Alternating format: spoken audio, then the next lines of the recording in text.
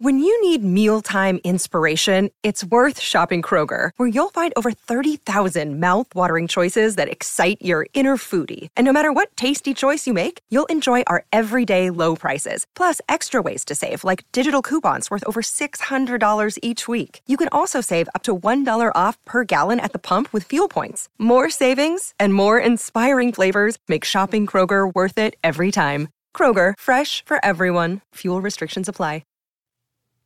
Chapter 3. The Problem. I confess, at these words, a shudder passed through me.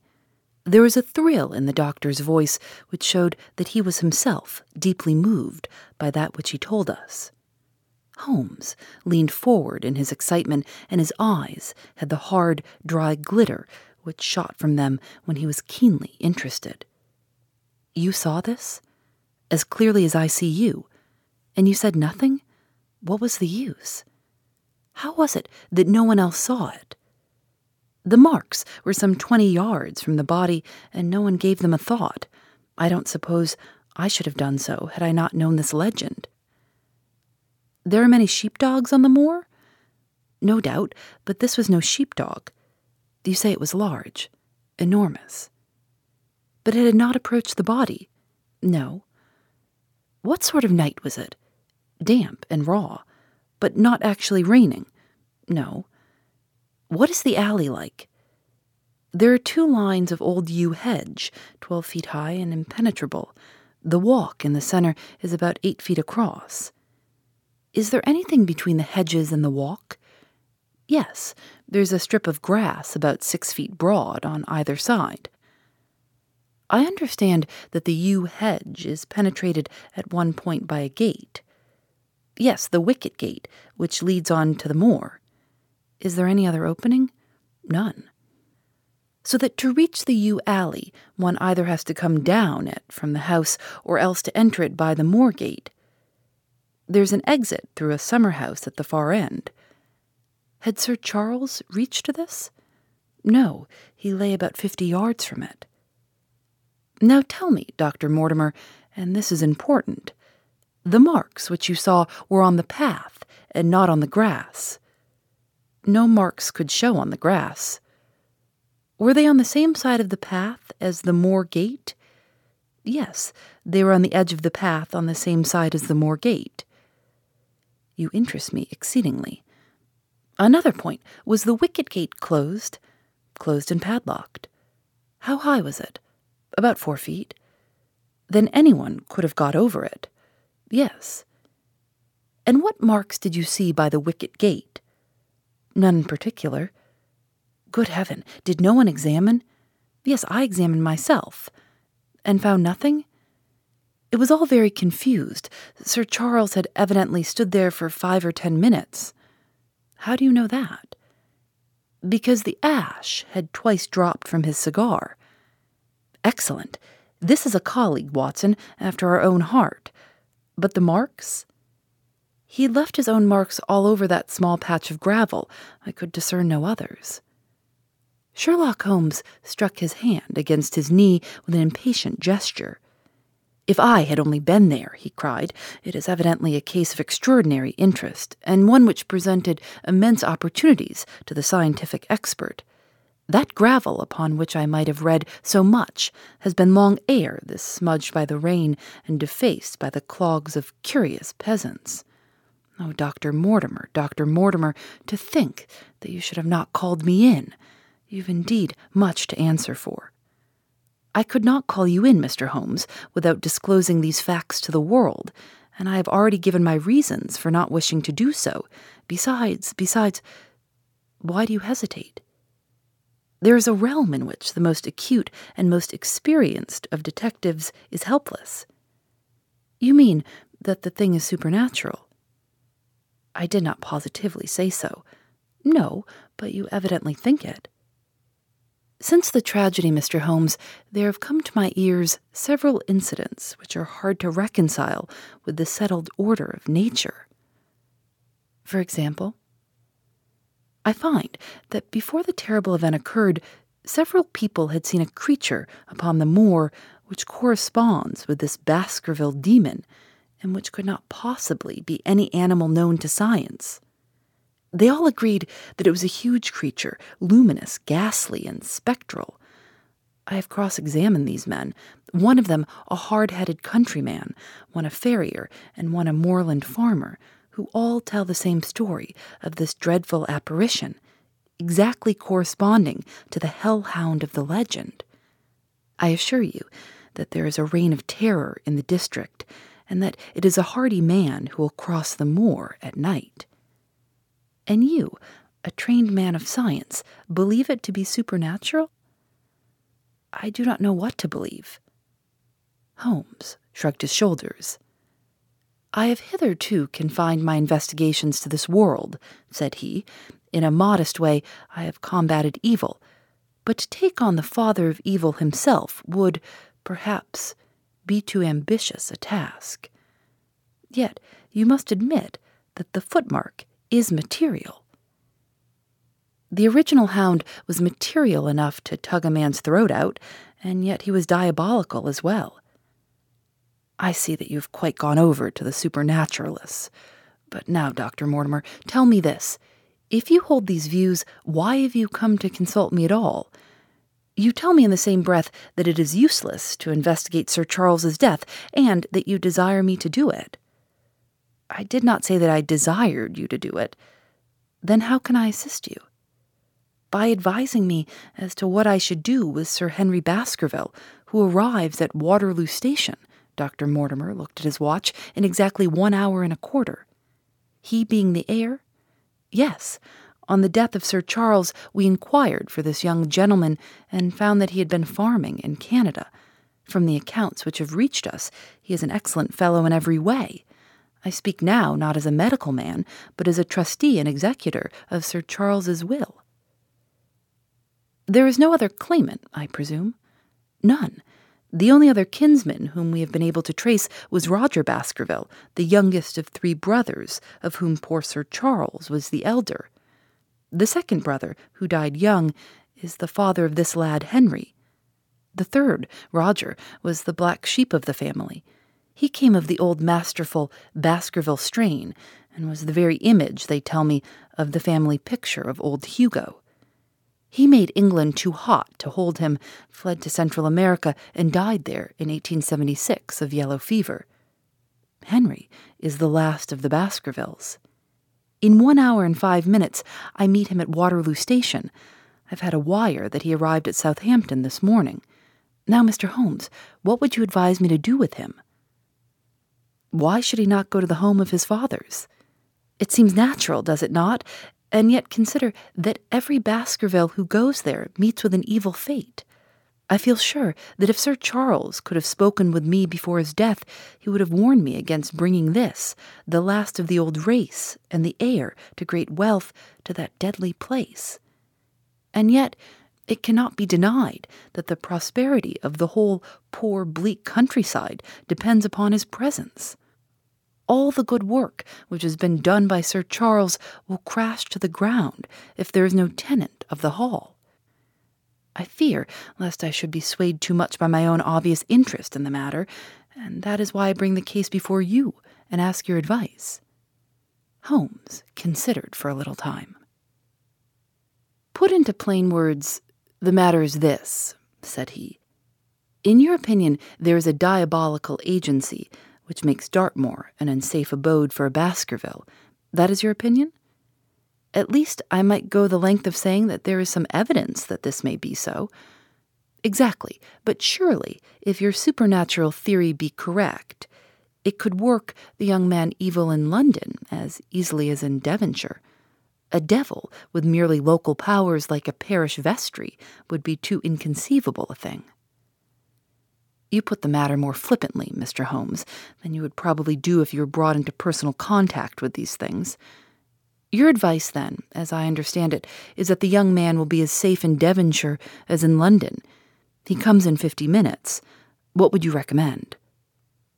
I recommend, sir, that you take a cab, call off your spaniel, who is scratching at my front door, and proceed to Waterloo to meet Sir Henry Baskerville. And then? And then you will say nothing to him at all until I have made up my mind about the matter. How long will it take you to make up your mind? 24 hours. At 10 o'clock tomorrow, Dr. Mortimer, I will be much obliged to you if you will call upon me here, and it will be of help to me in my plans for the future if you will bring Sir Henry Baskerville with you. I will do so, Mr. Holmes. He scribbled the appointment on his shirt cuff and hurried off in this strange, peering, absent-minded fashion. Holmes stopped him at the head of the stair. Only one more question, Dr. Mortimer. You say that before Sir Charles Baskerville's death, several people saw this apparition upon the moor. 3 people did. Did any see it after? I have not heard of any. Thank you. Good morning.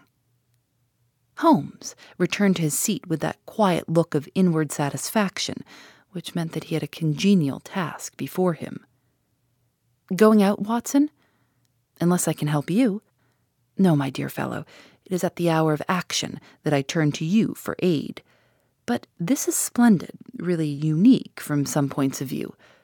When you pass Bradley's, would you ask him to send up a pound of the strongest shag tobacco? Thank you.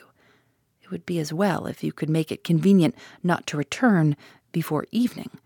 Then I should be very glad to compare impressions as to this most interesting problem which has been submitted to us this morning. I knew that seclusion and solitude were very necessary for my friend in those hours of intense mental concentration during which he weighed every particle of evidence, constructed alternative theories, balanced one against the other, and made up his mind as to which points were essential and which immaterial. I therefore spent the day at my club, and did not return to Baker Street until evening. It was nearly 9 o'clock when I found myself in the sitting-room once more. My first impression as I opened the door was that a fire had broken out, for the room was so filled with smoke that the light of the lamp upon the table was blurred by it. As I entered, however, my fears were set at rest, for it was the acrid fumes of strong coarse tobacco which took me by the throat and set me coughing. Through the haze I had a vague vision of Holmes in his dressing gown, coiled up in an armchair with his black clay pipe between his lips. Several rolls of paper lay around him. "Caught cold, Watson?" said he. "No, it's this poisonous atmosphere. I suppose it is pretty thick, now that you mention it. Thick? It's intolerable. Open the window, then. You've been at your club all day, I perceive. My dear Holmes. Am I right? Certainly, but how?" He laughed at my bewildered expression. "There's a delightful freshness about you, Watson, which makes it a pleasure to exercise any small powers which I possess at your expense. A gentleman goes forth on a showery and miry day. He returns immaculate in the evening with the gloss still on his hat and his boots. He's been a fixture, therefore, all day. He is not a man with intimate friends. Where, then, could he have been? Is it not obvious? Well, it is rather obvious. The world is full of obvious things which nobody by any chance ever observes. Where do you think that I have been? A fixture also? On the contrary, I've been to Devonshire. In spirit? Exactly. My body has remained in this armchair and has, I regret to observe, consumed in my absence 2 large pots of coffee and an incredible amount of tobacco. After you left, I sent down to Stamford's for the ordnance map of this portion of the moor, and my spirit has hovered over it all day. I flatter myself that I could find my way about. A large-scale map, I presume. Very large." He unrolled one section and held it over his knee. "Here you have the particular district which concerns us. This is Baskerville Hall in the middle, with a wood round it. Exactly. I fancy the yew alley, though not marked under that name, must stretch along this line, with the moor, as you perceive, upon the right of it. This small clump of buildings here is the hamlet of Grimpen, where our friend Dr. Mortimer has his headquarters. Within a radius of 5 miles there are, as you see, only a very few scattered dwellings. Here is Laughter Hall, which was mentioned in the narrative. There is a house indicated here, which may be the residence of the naturalist, Stapleton, if I remember right was his name. Here are 2 moorland farmhouses, High Tor and Foulmire. Then, 14 miles away, the great convict prison of Princetown. Between and around these scattered points extends the desolate, lifeless moor. This, then, is the stage upon which tragedy has been played and upon which we may help to play it again. It must be a wild place. Yes, the setting is a worthy one. If the devil did desire to have a hand in the affairs of men, then you are yourself inclining to the supernatural explanation. The devil's agents may be of flesh and blood, may they not? There are 2 questions waiting for us at the outset. The one is whether any crime has been committed at all. The second is, what is the crime, and how was it committed? Of course, if Dr. Mortimer's surmise should be correct, and we are dealing with forces outside the ordinary laws of nature, there is an end of our investigation. But we are bound to exhaust all other hypotheses before falling back upon this one. I think we'll shut that window again, if you don't mind. It is a singular thing, but I find that a concentrated atmosphere helps a concentration of thought. I have not pushed it to the length of getting into a box to think, but that is the logical outcome of my convictions. Have you turned the case over in your mind? Yes, I've thought a good deal of it in the course of the day. What do you make of it? It is very bewildering. It is certainly a character of its own. There are points of distinction about it. That change in the footprints, for example. What do you make of that? Mortimer said that the man had walked on tiptoe down that portion of the alley. He only repeated what some fool had said at the inquest. Why should a man walk on tiptoe down the alley? What then?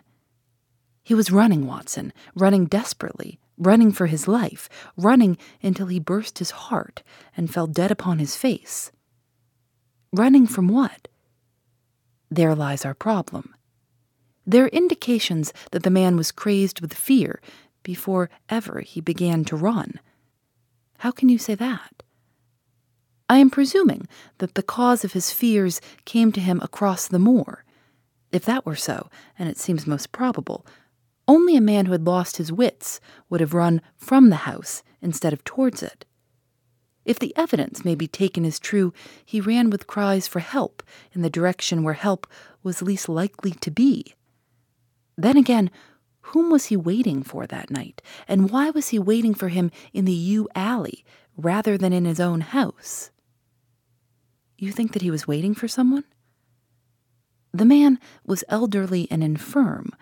We can understand his taking an evening stroll, but the ground was damp and the night inclement.